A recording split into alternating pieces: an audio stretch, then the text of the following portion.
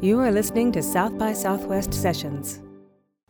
Since the emergence of the COVID-19 pandemic, I think we've all searched for sources of truth and constancy and science fact. And I am delighted to have the opportunity to speak with one of my true North Stars, Dr. Michael Osterholm from the great CIDRAP, that's the Center for Infectious Disease Research and Policy at the University of Minnesota. And the first quote from 2012 he gave us was the following to the Minneapolis Star-Tribune. He said, dating back to Hippocrates, influenza has been one of the lion kings of infectious diseases.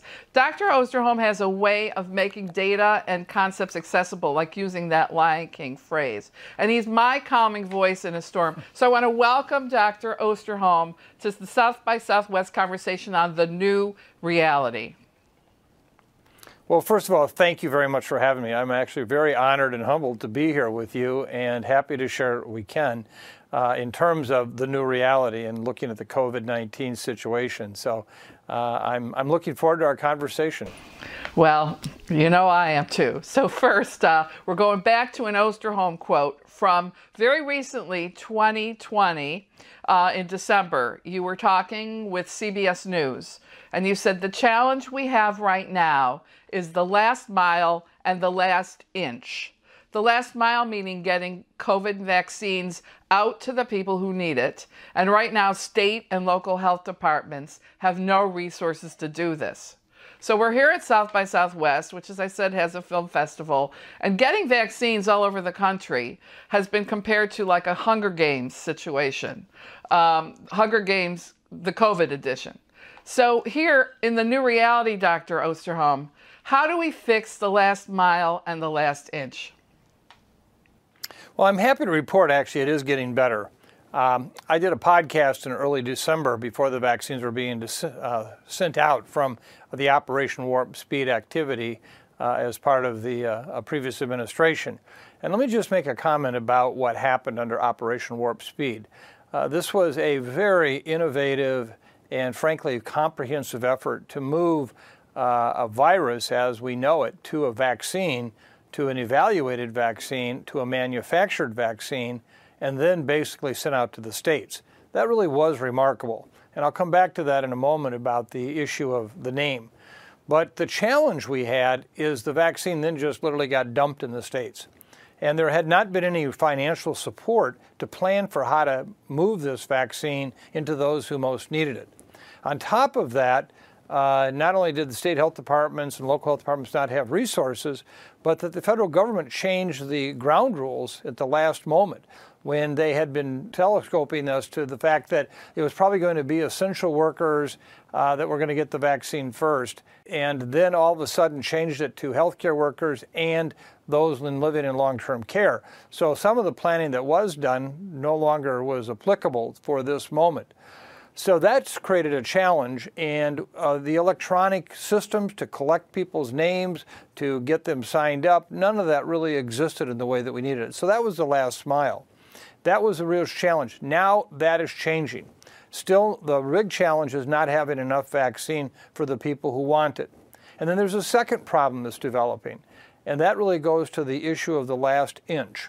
When I said that in early December, I was thinking about the fact that a vaccine is only a vaccine. It doesn't become significant until it becomes a vaccination, until it's in your arm, that last inch of the needle into your arm.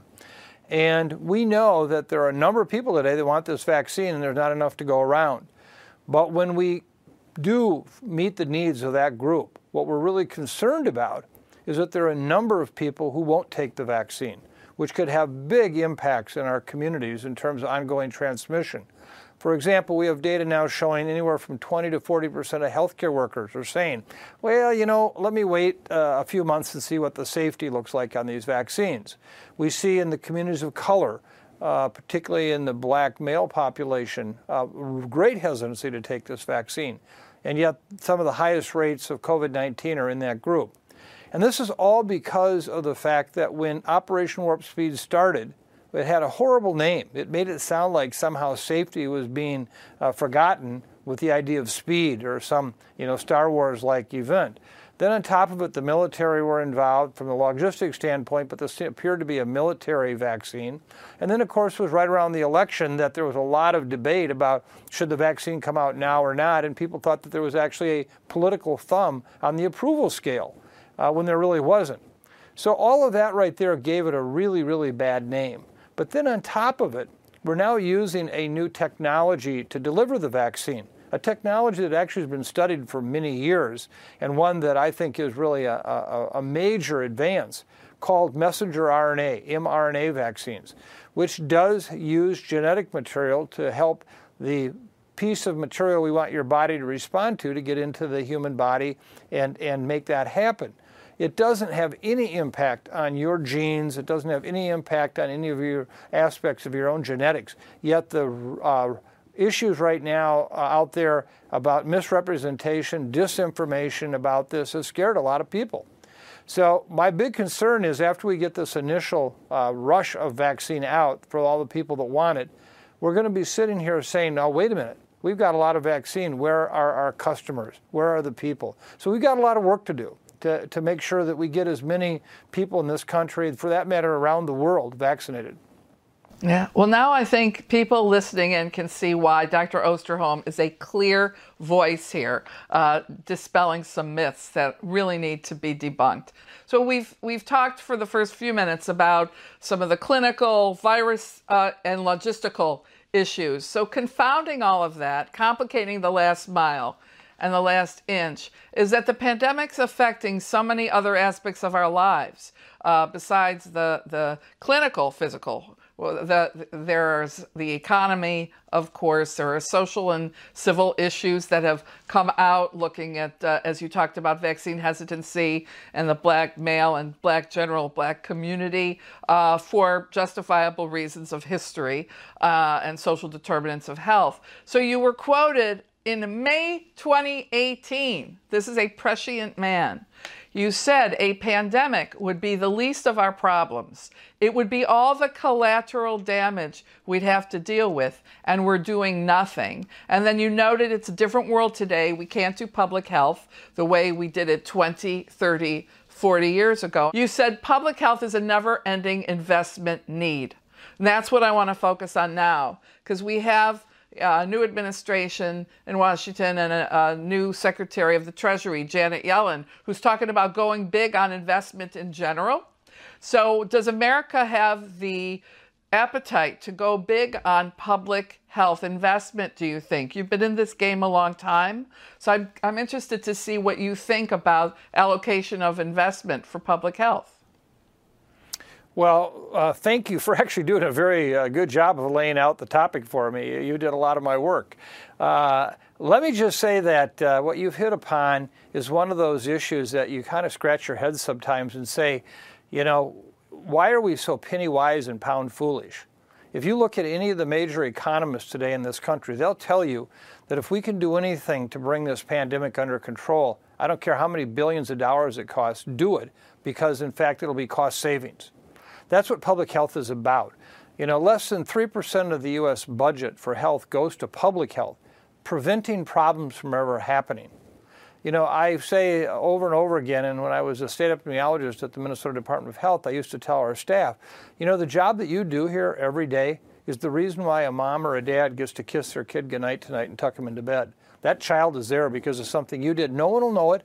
They won't know it. You won't know it. But what you do, whether it's safe food, safe water, it's vaccinations, all these things that we do that basically prevent problems from happening. And now I think we're beginning to understand that with this particular pandemic. The other thing that we're really beginning to understand is the fact that an illness is much more than that, as you very kindly stated from one of my previous quotes. I was quoted recently in The Atlantic saying that we're trying to get through this pandemic with vaccines, but without exploring our soul. I can't tell you how much I think this pandemic has opened up our souls. First of all, mental health. Over the last year, we all have suffered miserably, some much, much more. Today, we have to understand the mental health toll that has taken on us and start right up front with our healthcare workers who have been there day after day after day after day trying to save lives. Just a few months ago, I had an intensive care physician, one of those real kind of, you call macho guys, who had served in the military, who had done a number of tours of duty in the war zones of the Middle East and Afghanistan. And on this particular evening's telephone call I had with him, he broke down because he said, I can't do this anymore. I'm broken. I can't do this. And he explained to me how just that very day, he had 4 different occasions use his iPad to let family members outside the hospital watch their loved one die. He said, I can't do this anymore. Well, that is happening all over. 1 out of 8 American families right now are food deprived. Financially, people have been ruined. Businesses have been ruined. I take it with some real angst when I hear people say to me, well, it's just old people dying. When did life somehow lose its quality or its character or its value because somebody was old? When I look at the issue of racial disparities and the fact that this has disproportionately affected our communities of color, the BIPOC community. Why? Because they're many of our essential workers. First of all, they had to go to work so you and I could sit on Zoom or that we could get our food through the grocery stores. In addition, their living conditions. How do you tell somebody to basically quarantine when you're a single mom living with your mother and 3 young kids in a 1-bedroom apartment, just trying to keep food on the table and a roof over your head, and now you lost your job at the restaurant because they had to close? So I think one of the issues that we're also learning is that public health, when it is done well, and preventing these kinds of situations from occurring, actually has a spillover into so many other parts of our lives that we don't even think about. All the things I just talked about, think how they might be different today if this pandemic had been controlled right from the start, if it hadn't happened like it did. And so I think this is a very important message today. And so hopefully we will see investments in public health in the future, new vaccines, new ways to basically control these diseases. How do we do testing better?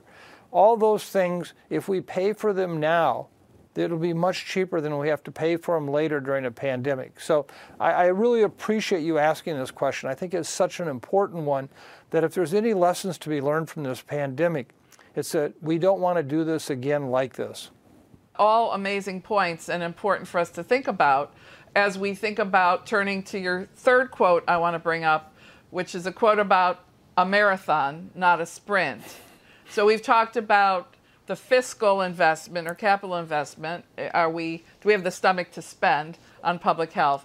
But we've also invested last year in terms of time and mental health, as you point out. So you said to the Washington Post, last April, just a couple months into this, as a country, we're unprepared, not just logistically, but mentally, for the next phase of COVID. The way you prepare people for a sprint and a marathon are very different, and as a country, we're utterly unprepared.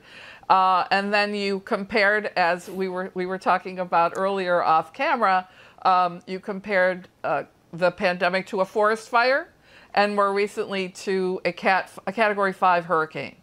So here we are in the hurricane, and as you've been talking about very recently, the variants. We're in the midst of trying to get vaccinations into people. We have vaccination hesitancy, and we're in a hurricane. So can you talk to us about what this new reality will be over the next few months? Let me just start by laying out what I think has been a critical lack of understanding right now and what I call shifting baselines. When you think back on this pandemic, when it began, you look at the really first moments when I think people begin to understand its significance was in April, when at that time New York was a house on fire. We saw increased cases in Chicago, Detroit, Atlanta, New Orleans, in Seattle, and parts of Southern California. But most of the country really kind of yawned and said, what's this all about? We got to 32,000 cases a day in mid-April, and everybody said, boy, this is as bad as it's going to get. This is terrible. Then we did all those things to try to reduce cases, the distancing, things shut down. And we only got down to 20,000. I say only. It wasn't like we drove this to zero, but we were at 20,000 cases on Memorial Day. Well, then pandemic fatigue, that situation where I'm kind of done with it. I'm done. I don't know if the virus is, but I'm done. And then pandemic anger, that piece of society that doesn't believe the pandemic is real and it's just all a political kind of event. And when that happened, together with just people doing their daily lives, we saw from Southern California to Southern Georgia into South Carolina, a house on fire event in July. These states were dramatically impacted. And guess what happened? We got to 70,000 cases a day in late July. Much higher than the 32,000 before. But then we drove that number back down, and we got it down to about 26 to 28,000 cases by Labor Day. And many of us could see this coming. In fact, right around Labor Day, I was publicly saying that we're likely to see 200,000 cases by Thanksgiving. No one wanted to hear that or believe that. Well, guess what happened? We went back into a tailspin, the upper Midwest in particular. The first week of November, we had 200,000 cases a day reported in the United States. Then we got a little better for a while. The northern central states started to slow down. Numbers came down to 160,000. People said, aha, we're now at a new lower base. Remember when the base used to be 20,000 for the lower base? Well, we're now at 160,000. Guess what happened? By December 8th, we were back up to 200,000 cases. By January 8th, we were back up to 300,000 cases. Now, remember that baseline of 32,000 cases seemed unbelievable? We could all argue, wow, I wish we were there. We look at where we're at today. Today, we're sitting at about 130,000 cases a day. We're still talking about 3,500 deaths a day, and we still have 95,000 people hospitalized. And guess what? The variants, those new viruses we just talked about, where they have the mutations occurring, where they can do one of three things or all of the three things. One, be much more transmissible, much higher rates of transmission in the community. Two, they can cause much more severe illness. Or three, we even have ones now that can evade the immune protection of natural infection or vaccines. And some of the variants contain all three of those. We have a variant right now circulating widely in the United States. It's just started to pick up. It's the UK variant. It's what we've seen in England, throughout many countries now in the European area as well as the Middle East. And this has wreaked havoc. If you look at in London, for example, alone, before they were able to bring this under control with a complete lockdown, their hospitalization rate, actually, the number that they had would have been equivalent here in the United States if we actually had 190,000 individuals hospitalized every day, 60,000 more than we were at our peak, which was then a tragedy. This is on the horizon. So when you raise the issue about the hurricane, where I see us right now, you and I are sitting on the beach with some colleagues, friends, neighbors, whatever, and it's a crystal blue sky up there. You know, the waves are coming in from the ocean very gently.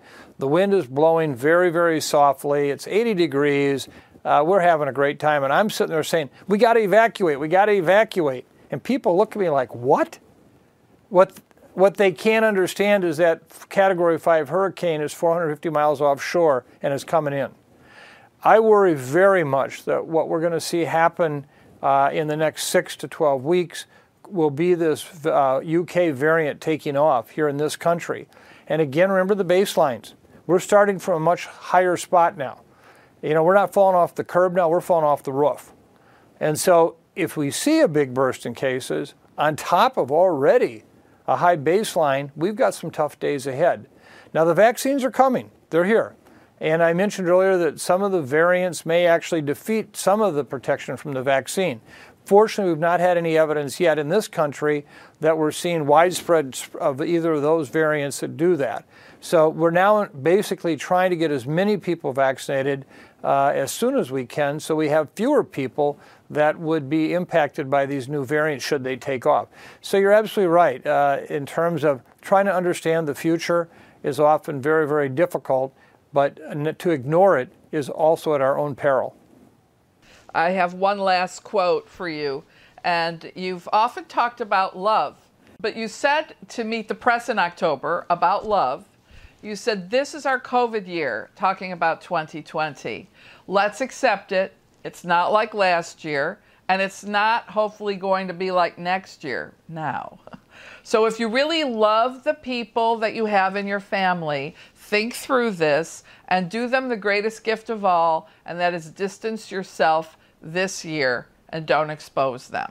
The folks at South by Southwest, Dr. Osterholm, are a call to action group of makers and doers. So I know they'll want to know from you, what is the call to action for each of us to take on to help make this better? What can each of us do for each other, for health citizenship, to come through this in a loving kind of a way? Well, thank you for that opportunity, because it is an opportunity to say I think there are two things you can do. Number one, be kind. In the Osterholm Update, I emphasize that every week. We need an epidemic of kindness right now, because it is by far one of the most powerful tools we have in dealing with this virus. That means doing things that you wouldn't normally think about doing. Be kind to yourself. And we are seeing a pandemic of kindness right now that is not making the virus go away, but it makes living with it a better place. And so I can't say that. And it may sound kind of funny to you. You may kind of smirk at, who's this guy? But I'm telling you, I've had more people say to me, they've gotten into a groove, a new way of looking at life. Every day I say, find one way you can be kind to people. It may not even be near people, but what you do, how you do it, the notes you send, what you don't say and what you do say. So be kind. The second thing I would say is the fact that love those who are around you, and if they're not protected, don't put them in harm's way. I have had far, far, far too many situations of families getting together out of pressure, because even though some of the family didn't want to get together because of the fear of infecting grandma or grandpa or mom or dad, but it was an anniversary, it was their birthday, it was something. Therefore, it was compelling. And it's very compelling when 3 weeks later one of them dies because somebody unknowingly brought the virus home. And, this is that COVID year. Again, it's not going to be like next year. We hope so very much.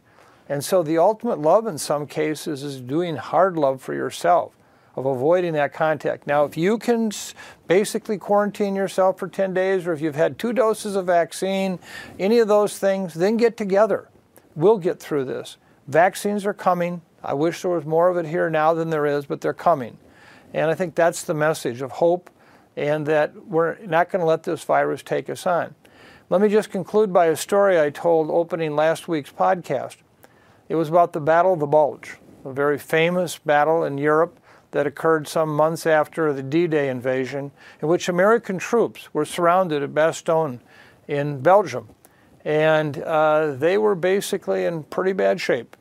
The German commander sent a note demanding that they surrender and that they do it immediately, or they would be under immediate fire and, of course, potentially losing many lives. General McAuliffe, who got the message, looked at it and said, nuts, nuts. And that's what they sent back to the Germans, who couldn't figure out at first what it was.